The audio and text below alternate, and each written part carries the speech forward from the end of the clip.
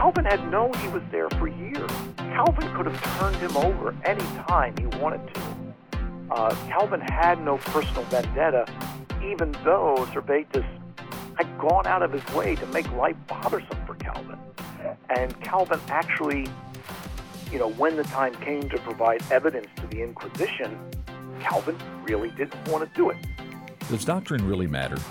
The Apostle Paul once wrote to a young pastor named Titus, instructing him to hold firm to the trustworthy word he was taught, so that he may be able to give instruction in sound doctrine.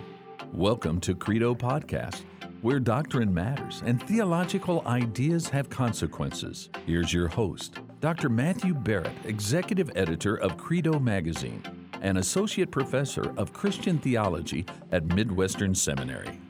Welcome to the Credo Podcast, where doctrine matters. I am Matthew Barrett, your host.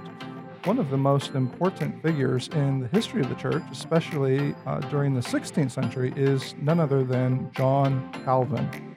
However, if we look at how Calvin has been received ever since the 16th century, he is a controversial figure. For some, Calvin is someone to praise, and for others, he's someone to curse. Some hold a very common belief, which is that Calvin was a strict, cold, maybe even ruthless dictator, one who controlled all of Geneva and even looked for opportunities to put heretics to death every chance he had. I can't tell you how many times I've been in conversations with individuals, and this exact type of belief or presupposition comes up, and they want to know why we would even discuss someone like John Calvin. Well, one of the situations in Calvin's own life that is usually pointed to and despised is what is sometimes referred to as the Servetus affair.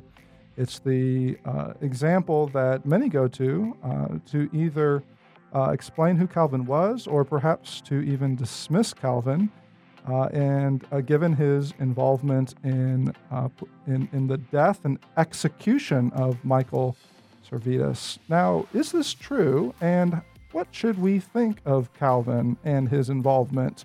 Was he, in fact, going around looking to put heretics to death? What was his involvement, positive or negative? How does the 16th century historical context shed light on this situation? How does the church-state relations help us understand some of the nuances and even the process that led to the execution? And on a more theological, maybe even a more personal note, what are we to think of Calvin himself? And where was Calvin's own stance, but where was his own heart at when issues like this arose in Geneva? Well, these are some very difficult questions, whether it's historical or theological, very difficult questions to answer, and that is why I have asked Gary Jenkins, to join me on the Credo Podcast. Gary is the John H. Van Gordon Professor in History, as well as the Director of the Center of Orthodox Thought and Culture at Eastern University. He's been there since 1994. He's the author of a number of books, one of them called Liberal Learning and the Great Traditions, and another book called Calvin's Tormentors, Understanding the Conflicts that Shaped the Reformer. Gary, thank you for joining me on the Credo Podcast. Matthew, it's my great pleasure.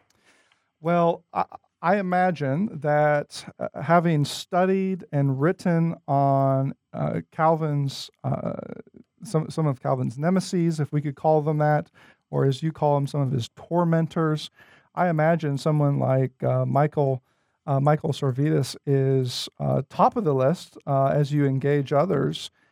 Maybe before we get into all the controversial bits and pieces of this affair, perhaps you could just start us off on the right foot and introduce us to who this individual is. Maybe some of our listeners don't know. Who is Michael Servetus, and what are some of the, maybe you could talk to us about his own historical context and his own contributions, not just in theology, but in other fields like medicine. Yeah, so Servetus is a very a very enigmatic character because he doesn't fit into any real nice corner of the Reformation, whether even you look at him as an Anabaptist, which he certainly wasn't, or even among the anti-Trinitarians, he certainly did not hold to a great many things that the later anti-Trinitarians held to. But he was from Spain, born about 1511, and basically had kind of a peripatetic life in his education. He was educated for a bit in Spain, spent some time at Toulouse. He eventually attaches himself to one of the chaplains of the Emperor Charles V. He's actually at Charles V's coronation in Bologna in 1529. And so he led this kind of meandering life from one place to another, and eventually, of course, breaks with Catholicism, but never fully, as it were, landing in Protestantism. He spends some time in the Rhineland, at Ball, among other places, and then at Strasbourg. He is a man of vast learning, but none of it is ever that focused. So in this regard, we would call him an autodidact. He was largely self-taught, and so there's gaps that we can't really fill in because we have to suppose, where did he learn his Hebrew? Because he certainly knew Hebrew. Latin was something that he would have just had de rigueur. That was part of any young man's education in that era. So he comes out of Spain, and some of his ideas, later ideas, particularly on the unity of God, he was an anti-Trinitarian. Some of his ideas on unity of God, he may have well drawn from the Jews and the Moors of Spain. We're not always sure. But, this was kind of his life. He was someone who was certainly not afraid to speak his controversial mind. And this is ultimately what led him to be more or less told he was no longer welcome in Ball in Switzerland, or Basel in Switzerland, and then, of course, also in Strasbourg. And so from there, he makes his way to Lyon. And in Lyon, he spent most of his life. But by the time he gets to Lyon, he has given up his name, because his name has now largely become odious. And it was noted as odious both among the Catholics and the Protestants. So that's kind of his background. His main interest, if we could say academically, his main interest seems to have been in medicine, and he was a practicing doctor, even though he ended up with no medical degree. So that's kind of the background of it. I mean, that's very partial, but the most formative time of his life doubtlessly would have been in Lyon, even though by the time he gets there, he's already stated more or less the ideas that are going to get him into so much trouble, largely that God is not a trinity of eternal persons. So this is what gets the Inquisition after him. This is what makes him persona non grata in both Protestant Basel, Protestant Strasbourg. And so when he gets to Lyon, which is a city that's a bit more, I don't want to say liberal in any sense, but they're far removed from the levers, let us say, of more rigorous Catholicism as represented at the University of Paris. So at Lyon, there are several figures who would have run afoul of even the doctors of Paris. And here I'm particularly thinking of the rather baldy writer Francois Rabelais, who, while being himself a doctor and also a friar, nonetheless, he's largely remembered for writing rather scandalous bits of work that didn't necessarily get him into trouble, but certainly didn't put him in good odor with all the powers that be theologically. So I'll just leave it at that. I'll let you interject in case I, overstated something or said too much about something. Well, I think what you just said a minute ago about his stay in Lyon being so critical to understanding both his reputation up to that point, but then also everything that's going to happen in the next decades. I mean, maybe 1530 is a good date to camp out on for a minute. In 1530, he starts to become more and more vocal. His in all kinds of ways. But you mentioned the Trinity, and this is really where the controversy is going to turn a corner as he questions, say, Nicene doctrine, whether it's Yes. Christology or the Trinity itself.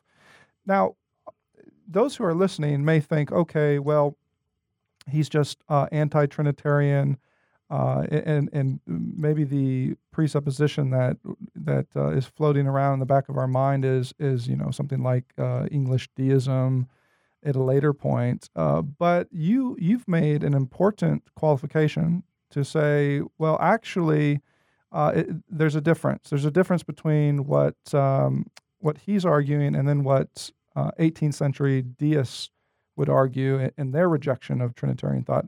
Can you flesh that out for a second? What are some of those differences? Sure. So for Servetus, he basically sees Jesus as a manifestation of the Word of God, that the Word of God is not the eternal Son, but that when the Word of God comes to rest in the man Jesus, God adopts Jesus as his Son, right? So therefore, God is not eternally Father. He, as it were, becomes Father with this adoption of the Son Jesus. And the point here is that God acts in history, right? So that Christianity is still a revealed religion. There are miracles attached to Christianity. God is actively working still in Servetus's mind for our redemption. There's a very close tie between the activity of God in the world, God's Spirit, which still should not be thought of as some separate person than the Father. God's Spirit is actively working in the world to bring about a reconciliation to him. And in this regard, Servetus is in many ways just kind of inheriting more or less a great deal of Christian thought. And I don't want to say, if he had thought about it longer, he would have rejected this, because it's integral to him that Jesus actually is the Son of God, and that Jesus is a very distinct, different creature than any of us. And in this way, Servetus he's almost lapsing into polytheism, in that he thinks Jesus should be worshipped and that he's worthy of worship. The word worship can be used in many different ways. We think, English judges are sometimes called your worship and stuff like this, but this is not at all what he means. That Jesus is this being of such incredible dignity because he is anointed, as it were, by the Word of God, by God's very logic, right? That by which God creates the universe. And so in this regard, God is actively working in history. God is using this adopted Son, Jesus, to bring about redemption. All of this would have been rejected whole cloth by later English deism, and of course by the deism we could associate with people in the Enlightenment, wherein God is just kind of this, what we would call limiting concept, right? He's kind of he's not the ghost in the machine, but since the deists could not explain where the universe came from, like they wouldn't accept that matter is eternal. For the deists, God creates the world, and then God, as it were, organizes the world, puts the laws of the world into motion, and then that's it. Because if there are miracles, this is basically an assertion that somehow God made a mistake. And so therefore, this type of deism, people like John Toland in 17th century England, probably the most famous deist, and I take this person as a deist, would have been Voltaire. And Voltaire had this treatise called We Must Take Sides, in which he basically identifies God not as any sort of personal being, which Servetus would have done, but as some sort of energy or force which creates the world, puts everything into motion, and therefore the whole world is governed by kind of a mechanistic set of laws. So in this regard, Servetus is very different than what we would think of as later deists, or particularly now of Unitarians. Servetus would have been horrified quite frankly, he would have been horrified by modern Unitarianism. Mm. He was not someone who was in any way any less convinced of his own theology than anyone else in that day, be it Calvin or Luther or any prominent Catholic, Erasmus, right, on and on. So in those regards, Servetus is very different than what we think of as modern deism or modern Unitarianism. One thing that I found so intriguing, but also so difficult as I was studying Servetus, is on the one hand, he believes he is retrieving someone like Tertullian. He though Tertullian's not the only one, he's going to someone like Tertullian and trying to articulate much of what you just said. But on the other, and from Tertullian, Servetus also, and you've mentioned this too, he tends to have a similar type of phobia, as you call it, of pagan thought. So Tertullian says, what does Jerusalem have to do with Athens? And Servetus capitalizes on that. But then, as much as he is looking to certain church fathers, or I think it's debatable whether he's interpreting them correctly, but that's another matter. As much as he's looking to them, at the same time, he really reacts against any type of, maybe we could call it metaphysics in Christology or Trinitarian thought, whether it's defining what a person is, defining what natures are, or what they do or don't do. It's almost as if he has this allergy to anything he would consider to be a type of medieval scholastic philosophy. How does this though? How does this lead him to? Is this a type of biblicism on his part, or is that too simplistic? Yeah, that's a really good question, and there's certainly a link between humanist understandings, because almost all the later anti-Trinitarians are Italians, right? And so they've all imbibed this very strong Renaissance notion of let us go back to the sources, let us look directly at the text, let us lay aside, right, all the medieval glosses, and you have very, very prominent, very devout men, John Colet in England, for instance, who basically thought they should bypass the medieval glosses and simply lecture directly on Paul and Romans, right? And so there can be this notion, and in some ways, even Calvin and Luther somewhat imbibe of this, but I think they quickly see that this can lead them into problems. That if we're going to say that only the Scripture gives us doctrine, does then only Scripture give us our vocabulary for doctrine? And Luther mentions at one point he did not like certain words, and Calvin actually avoids using the language of hypostasis, persona, and things like this when talking about the Trinity. And I mean, later he goes out of his way to use them simply because of all the controversies that arise. And so for Servetus, it may well be that I only want that which comes directly from Scripture. And in some ways, you picked up on something. In some ways, his reading of the ancient church is almost identical to later liberal Protestant reading of the early church, right? I mean, to be honest, Michael Servetus would probably have burned Dan Brown at the stake, right? Because Brown is just a caricature. But in some ways, liberal Protestantism, right? Harnack's whole idea about the Hellenization of the church in the 4th century. And, all of this, of course, has been wildly exploded. There's a very good book by Yaroslav Pelikan called Christianity and Classical Culture, which looks at how the great Cappadocian fathers, Gregory of Nyssa, Gregory Nazianzus, Basil Caesarea, how their employment of the language taken from the academy was simply used in order to defend the Christian faith, which they had already inherited from people before them.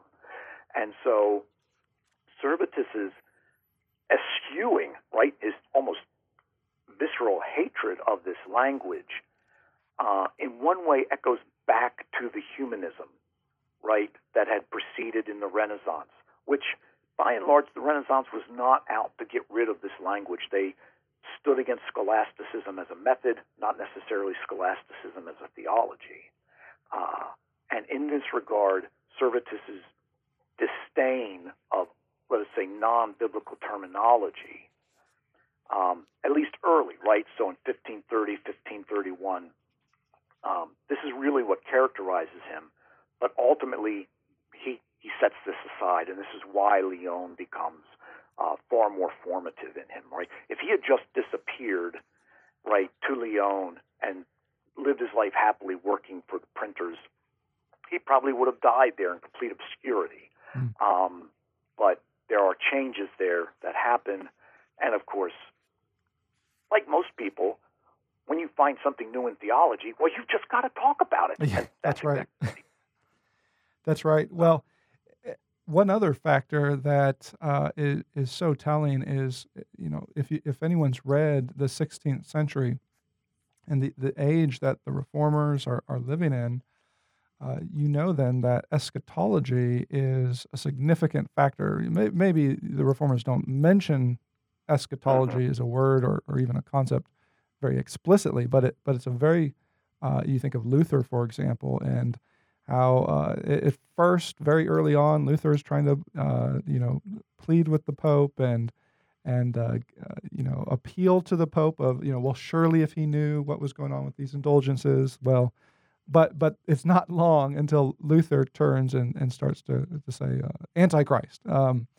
Well, when we look at someone like, so all that to say, eschatology is a significant factor in how someone like Luther or others, even if they're not reformers, how they understand their times. When we look at Servetus, that's the case as well. I noted at one point where you bring to the surface how for Servetus, he believes that the reign of the Antichrist it didn't start in his day; it's been in existence. But it's interesting that he goes back to Nicaea and puts his finger on the Council of Nicaea and says, "Okay, here's where we start to see its origins." So I found that telling at the very least. Now, maybe we can transition from Servetus himself to Servetus's engagement with Calvin, Right. because typically when the story's told, we jump right to the end of the story where where Servetus is executed. However, many may not know this, but far before that point, early on, in fact, there is correspondence, even an attempt at a meeting that fails between Calvin and him. Can you maybe you could touch a little bit on how does their relationship begin and where does it actually go wrong? I have in mind here, when Servetus starts to read Calvin's Institutes and then sends them back to him. Maybe you can touch on some of these very unique and important historical points. Right. So this all goes back at least to 1536, and in 1536, Calvin had been traveling Italy and then into western Switzerland. In Basel is where he actually gets the first edition of the Institutes printed in early 1536. And it becomes obvious to him that he basically is going to have to uproot his life, right? So he's been traveling, but now he goes back to France. He actually goes back to Paris, as it were, put his affairs in order, because he's leaving France. And at some point or another, and at this point in 1536, Servetus is in Paris. He's there studying medicine.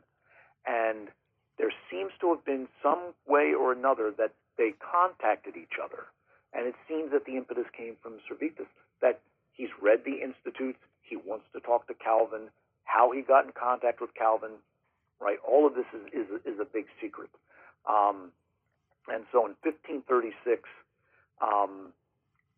there's this seeming clandestine meeting set up, and Servetus doesn't show.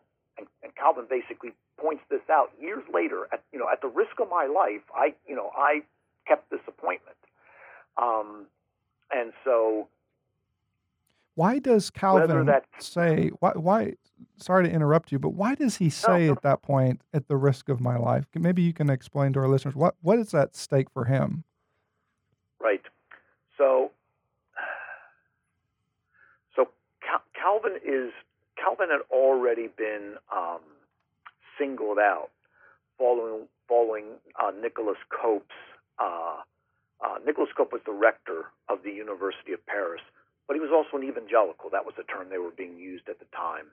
And he had delivered a rather Protestant sermon at the convocation for, back I think it was in 1534, and this stirred up a hornet's nest, and people were pointing the finger at Calvin, that Calvin was the one who had written this. Calvin ends up having to leave Paris. He spends some time with Louis du Tillet, and then eventually he and du Tillet travel abroad, and by 1536, Calvin has put the finish to his first edition of the Institutes. It's not a long text, but it is printed, and it is very well received, right? So now suddenly his name is pronouncedly, I am Protestant. Pronouncedly, I stand with the evangelicals. And so going back to Paris means, he's, as it were, running back there with a mark on his forehead, as it were. And while there's no sort of bill of attainder against him, as it were, there's no warrant for him, all the same, he is now knowing going back is not the smartest thing, but it's something that I do have to do. He collects his brother, he puts the affairs of his household in order, and quickly he's leaving, right? And he actually goes out of his way. He wants to go to Strasbourg, but the French armies and the imperial armies are in a way blocking the road, and so for some reason he heads all the way south and goes to Geneva. And so in 1536, Calvin is already realizing I can no longer stay in France. So this is what it means that at the peril of my life, I was keeping this appointment with you, right? I was detaining myself from other things so that I could stay and talk to you. We've been talking to Gary Jenkins about John Calvin and Michael Servetus, but let's take a quick break to hear from one of our sponsors. Midwestern Seminary's 81-hour Master of Divinity degree prepares you for ministry today and tomorrow. Midwestern Seminary's flagship degree program is our primary track for ministry preparation. Requiring only 81 credit hours, the MDiv program is an efficient option for students, equipping them to serve the church in pastoral ministry. Residential students will be trained in a unique community environment passionately focused on the local church. Online students can earn the full degree without leaving their current ministry context. Come be a part of one of the fastest growing seminaries in North America as we develop a new culture of discipleship devoted to the local church and committed to taking God's unchanging word into a rapidly changing world. Visit mbts.edu/mdiv today. We are back from our break and ready to return to a very controversial issue over John Calvin and Michael Servetus. Now, when he revisits that whole conversation, all of this then leads to, as Calvin's sort of remembering that first would-be encounter, all of this leads to it's that tipping point in which it goes from a dialogue, innocent enough, I suppose, but it then turns into a very critical dialogue, and Servetus is very critical of Calvin's Institutes. Why exactly? We've mentioned already some Trinitarian issues here that set the two apart. But is there also maybe an aggressiveness on Servetus's part towards the reformers or the Reformation as a whole? Yeah, it's difficult to be. Well, I try not to be. It's actually not difficult to be a psychological historian. Right. But I try not to be, because it's also very dangerous to be a psychological historian. And so to kind of reach into what was motivating Servetus to go after Calvin. Now, it's obvious that by the time he takes up his correspondence with Calvin, 1547 to 1553, a little onward, or even before that what is happening is Servetus is basically, as it were, confronting Calvin in his thought. And by this time, Luther has passed on. Melanchthon is still alive, but of course many of the others have already died and gone on. And also Calvin is easily seen as one of the most prominent of the reformers. And Servetus takes up this correspondence with him from Lyon, and whether he had done so sincerely, like, was he actually looking for the truth, or was he merely, as it were, doing something just for argument's sake? It actually seems far more to be the latter, right? That he's trying to convince Calvin that he knows better, Calvin does not, and Calvin needs to learn. There is seemingly a rather strong element of narcissism. And I think in some ways this actually goes back to what you had just talked about earlier, that there's this apocalyptic sensibility about Servetus, that somehow he stands as, the apex of God's working in the world, right? He's, as it were, the incarnation of the Archangel Michael, ready to usher in some sort of great apocalyptic moment. And Servetus seems absolutely convinced of this. I mean, this is delusional on stilts. But all the same, that he would then take Calvin's Institutes, which Calvin graciously sent to him. Books were not cheap. That he marks it up and sends it back, right? I think that this speaks to, as I wouldn't say a death wish in any way whatsoever, but it does speak to the fact that Servetus had almost an invincible ignorance on his part. I don't know if I would even say an invincible ignorance, as much as such a sheer haughtiness that it certainly would come across as almost invincible ignorance. So I hope this more or less answers what you were getting at. No, and like you said, sometimes it's difficult to know, but I think what you just said is very insightful, because as a good historian, you start to ask those questions. Well, why is it that he sends the Institutes back and in this manner? Those are questions that sometimes we can answer, sometimes we can't. But in this case, I think you may be onto something. And it certainly, the closer you get to his arrival in Geneva, the more and more you begin to sense not just the theological issues, but like you're talking about, some of the personality of the man. Likewise, we do with Luther, right? When we read Luther, we're not just learning his theology, but we also begin to sense, what was Luther like, and why is he doing certain things? Sometimes he tells us, sometimes he doesn't. Now, with in this case, with Calvin, though, before we get to Servetus's arrival in Geneva, he is arrested prior to that point. And it seems as if his sentence is sure, his death is or burning at the stake, that this is guaranteed, and something's going to go wrong. He's going to escape and get out of it. Before we get to all that, though, maybe you could just explain, and we could just take a parenthesis here.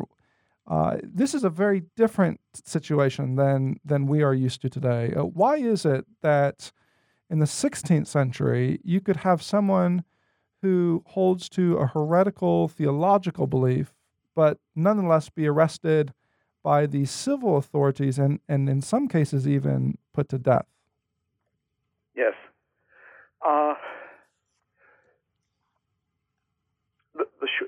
answer is that while there is this kind of general understanding that the state, I mean,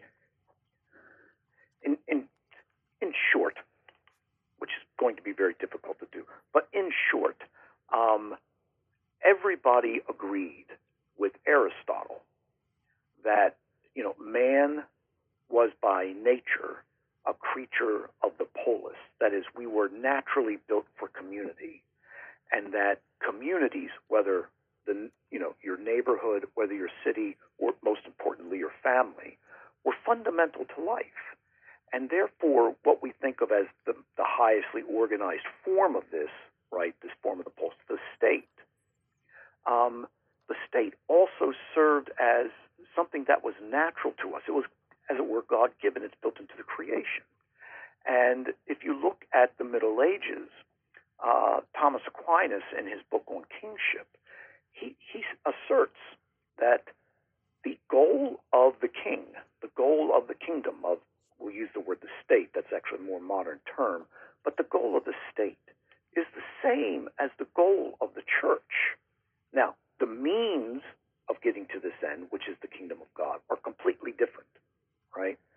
The state exists to bring peace, to bring order, and therefore the state in many ways is a servant of the church, even though the state has the allegiance of the church in all temporal affairs. And so when we come to the Reformation, what we actually find is an even closer binding in many of the minds of the people, less so in Calvin, but in Luther, for instance, the fourth commandment, honor your father and your mother. Now, this, of course, had always been taken to mean not only father and mother, but also your community, right? And of course, your local parish priest, your bishop, all this. Luther makes it almost emphatically, your father and your mother is, of course, your father and your mother, but beyond that, it is your local prince. And so Protestantism early on strongly allied themselves with the local magistrates. Calvin, in some ways, wanted to somewhat separate that.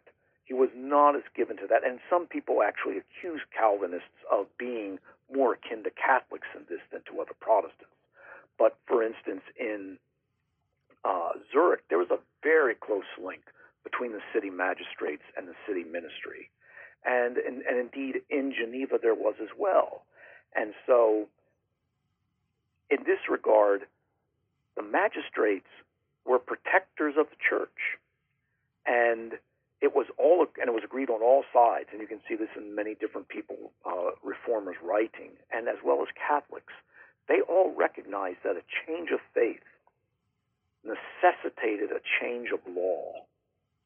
And therefore, differences in faith were not merely private matters. These were things that struck at the very foundations of civil society.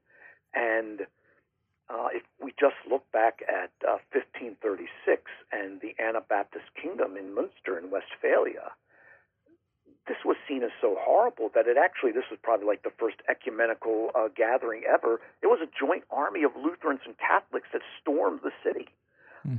That both the Catholics and the Lutherans saw this as such an incredible breach of society and protocol that they had to be suppressed.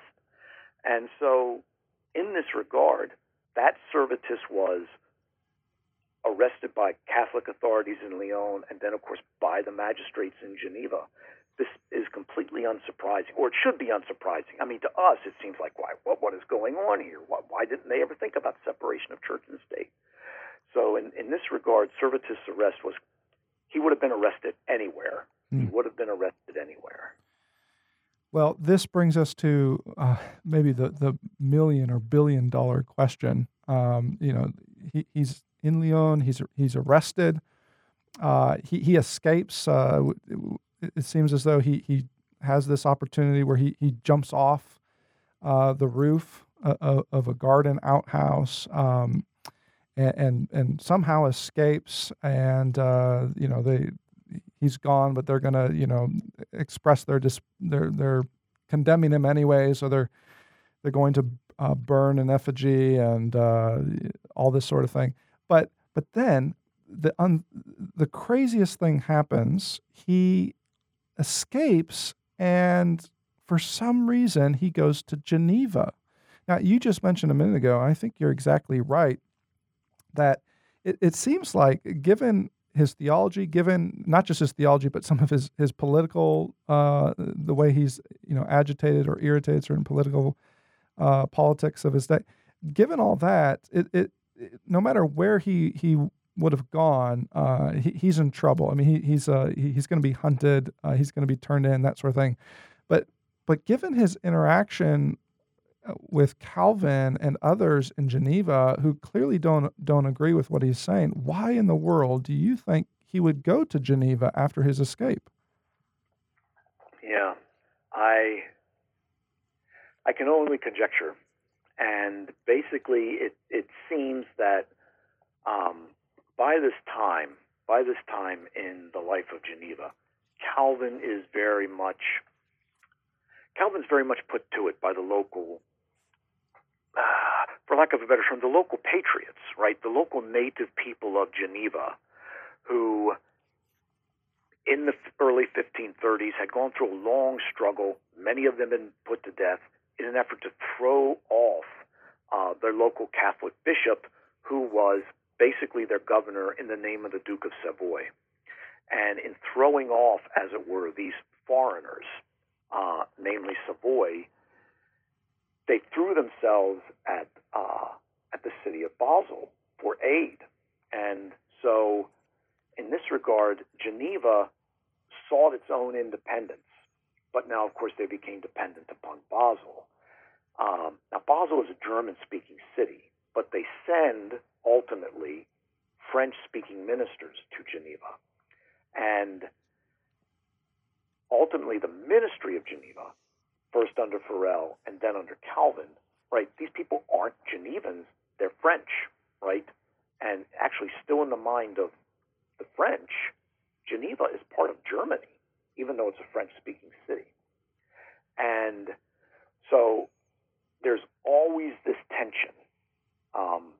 Calvin, the Frenchman, the Genevans. But there's also the tension in the fact that Calvin is an austere man. I mean, there's just no getting around that. He wanted banishment. I mean, playing cards were banished. Calvin wanted to shut down taverns and instead have like wine houses where people would sit around and talk theology. Dancing was prohibited. I mean, people were prosecuted for dancing. And many of the Genevans resented this. And by the early 1550s, this was all coming to a head. And I think that perhaps Servetus had known of this and thought this is the most opportune time to confront Calvin. Now, this is all coincidental suppositions on my part, but this may well have been why he went there. There were other ways he could have gone to Italy, but this was one of the ways to go. The thing is, he actually stays there several days, and he ends up going to church and is recognized by people from Lyon. Oh, that's de Villeneuve. That's this man who had been arrested, right? And this is in an age before Instagram. So to recognize him. Yes. He would never have gotten away anywhere. Yeah. Forget about hiding now. You'd have to go to the Arctic to hide now. Yeah. But yes, so he ends up going there, and of course the whole thing is Calvin's enemies in Geneva were just as horrified of Servetus as more or less Calvin was. Right? They were the ones who actually became the really austere people in this whole episode.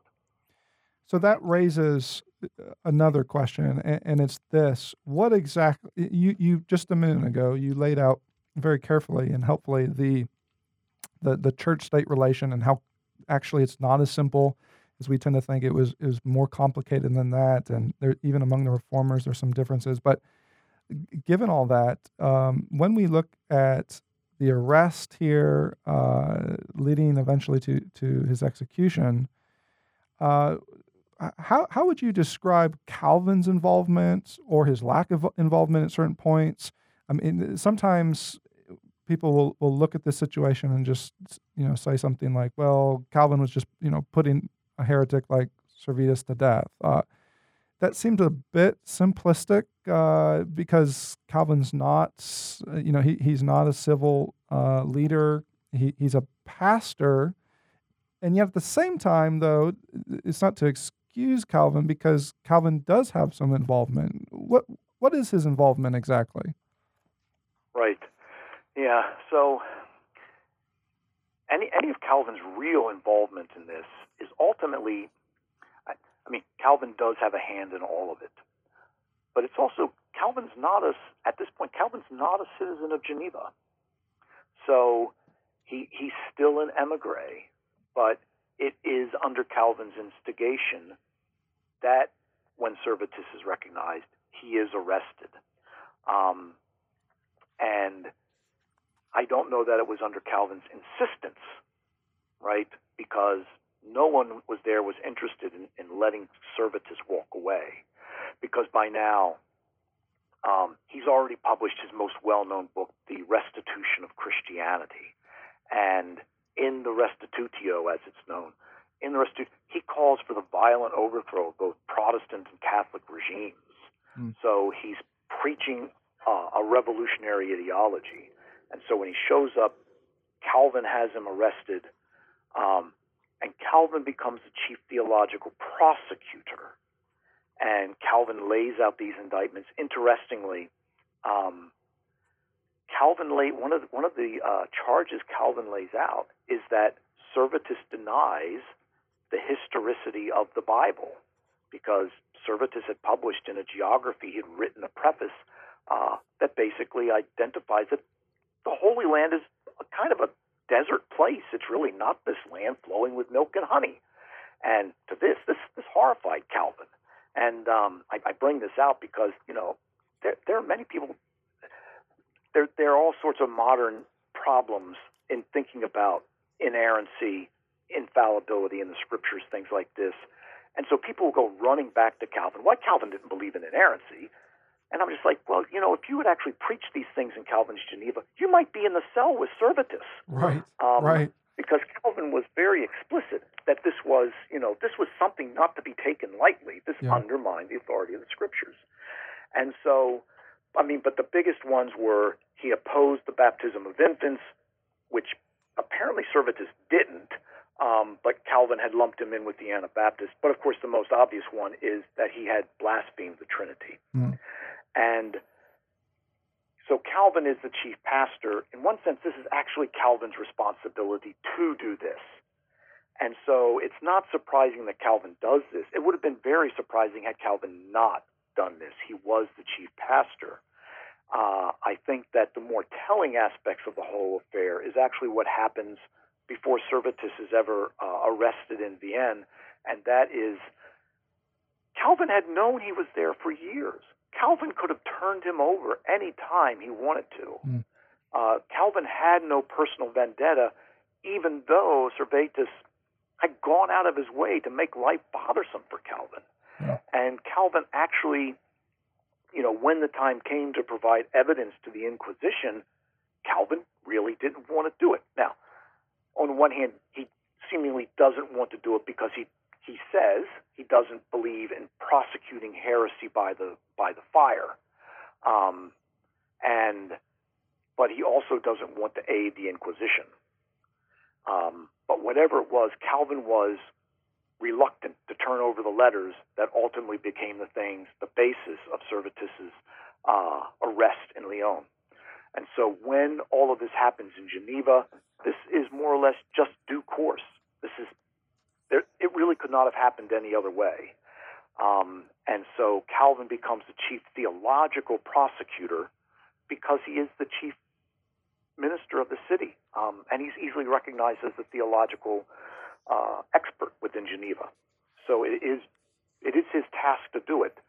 And in this regard, it's not right to think of him as a prosecutor in the way we think of prosecutors, but it may be better to think of him as kind of, let's say, the medical examiner in this regard, called by the prosecution, right, to basically show what it is that Servetus is holding that is an error.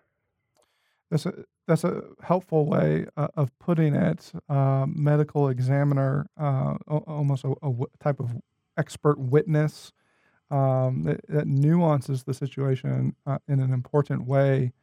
Did Calvin visit with Servetus while he was in prison awaiting execution? And what was that like? Yeah, I mean, we know a little bit about it. That's where we first hear Calvin again says to him, or Calvin says to him, we had this appointment back, 17 years ago that you did not keep. I've not been out to get you. I've always wanted the best for you. And so in this regard, we also know that Calvin tries to convince Servetus of his errors, and Servetus is intractable, of course. So we don't know a lot about it, but we do know that Calvin was rather insistent. Calvin, and this paints two different pictures of Calvin in one sense. So Calvin does try to, as it were, win Servetus over, right? Convince him of the truth of the faith. At the same time, Calvin goes out of his way because there's basically it's a foregone conclusion that Servetus is guilty of what he believes, right? They don't provide him a lawyer, right? And they write a letter to the other churches of Switzerland, basically asking them, what should we do? Calvin writes to all the ministers of these churches, basically telling them, you should basically ask for the harshest of penalties, right? Don't let our magistrates off the hook. And of course, when the responses come back and when the sentence is read, right, that you will be burned at the stake. This is actually as best I could put it, this is like a bridge way beyond what Calvin had thought. I mean, Calvin, in all probability, Calvin would have wanted Servetus executed, especially if he was not going to repent. Now, that's also up for debate in the sense that previously people had denied the Trinity. They had just been banished. Mm-hmm. Now, people had been burned at the stake, but they had been burned at the stake for other crimes, sodomy, for example. So there had not been any heretics burned at the stake in Geneva. I think I'm about 99.9% correct in my thinking on this, but there had not, right? And Calvin actually wanted him executed by the sword. Beheaded. Right? And yes. And so when Servetus cries for mercy, Servetus is basically saying, don't execute me in this way, right? Okay. And this apparently upset Calvin so much that this was going to happen to Servetus. Mm. He sends a rather quick message to Farel in Neuchâtel, please come and attend to Servetus because I just can't do it. I just can't do it. And by that, does he mean he just can't bear that this is the process, that he's actually going to go to death in this manner?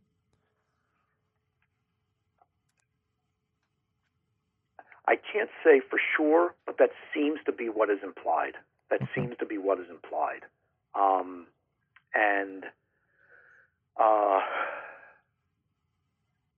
I mean, other people ultimately would have met their deaths. So there was a later Valentin Gentili who basically faced execution, but by the sword, and so ultimately Gentili got off.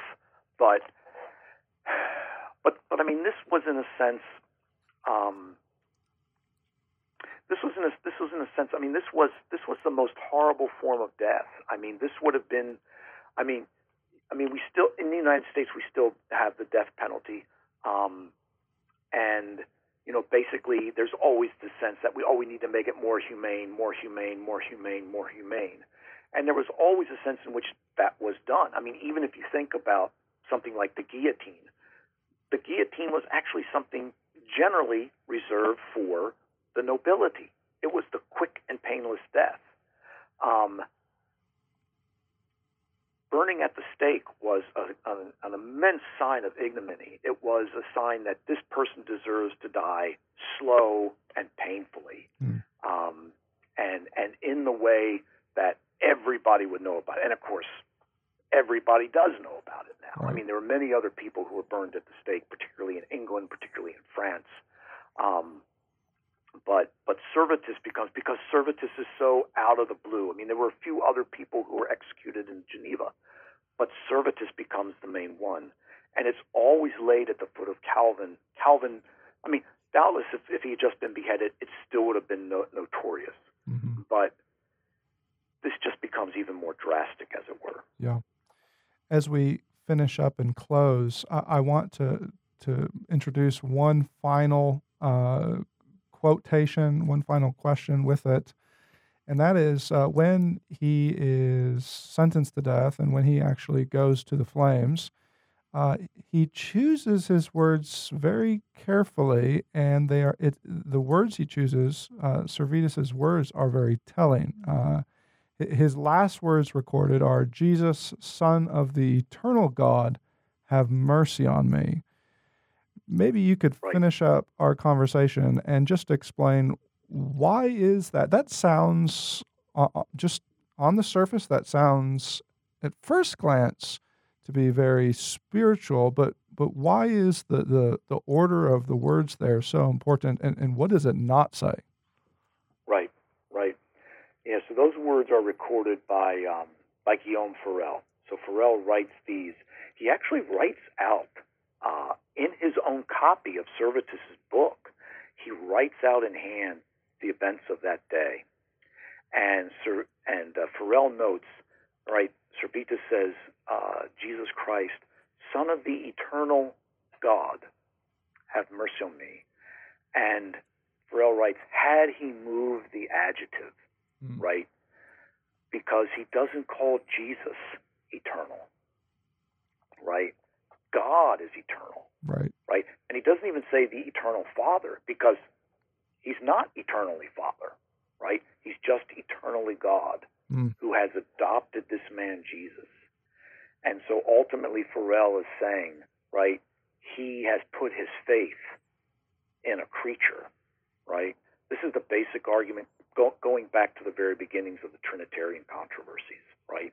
Athanasius, right, to Arius. Are we to put our faith in a creature to save us? Or is our salvation from God, right? And so in this regard, Farel is just noting that Servetus has just taken his stand with those who basically think that a creature can save us. And so this is why it was so telling, right, what he says. And I mean, it is a pitiful thing, and a horrible thing. I mean, I have no love for Servetus's theology. I have no love for Servetus's radicalism, his narcissism, his sense of confrontation. But at the same time, this does, in one sense, become the great point about the calls of religious liberty and toleration, which are two different things. Yeah. And I do treat that elsewhere in the book. But, this was not, in one sense, it was almost an oddity in Geneva, but it was not an oddity in the rest of Europe. And many of the other reformers, including some we might think of as, well, let's say a bit more wishy-washy than Calvin. Philip Melanchthon writes to Calvin, in essence congratulating him on doing the right thing with regard to Servetus. And, many of the other reformers were like, this is what you should do. This is what should have been done.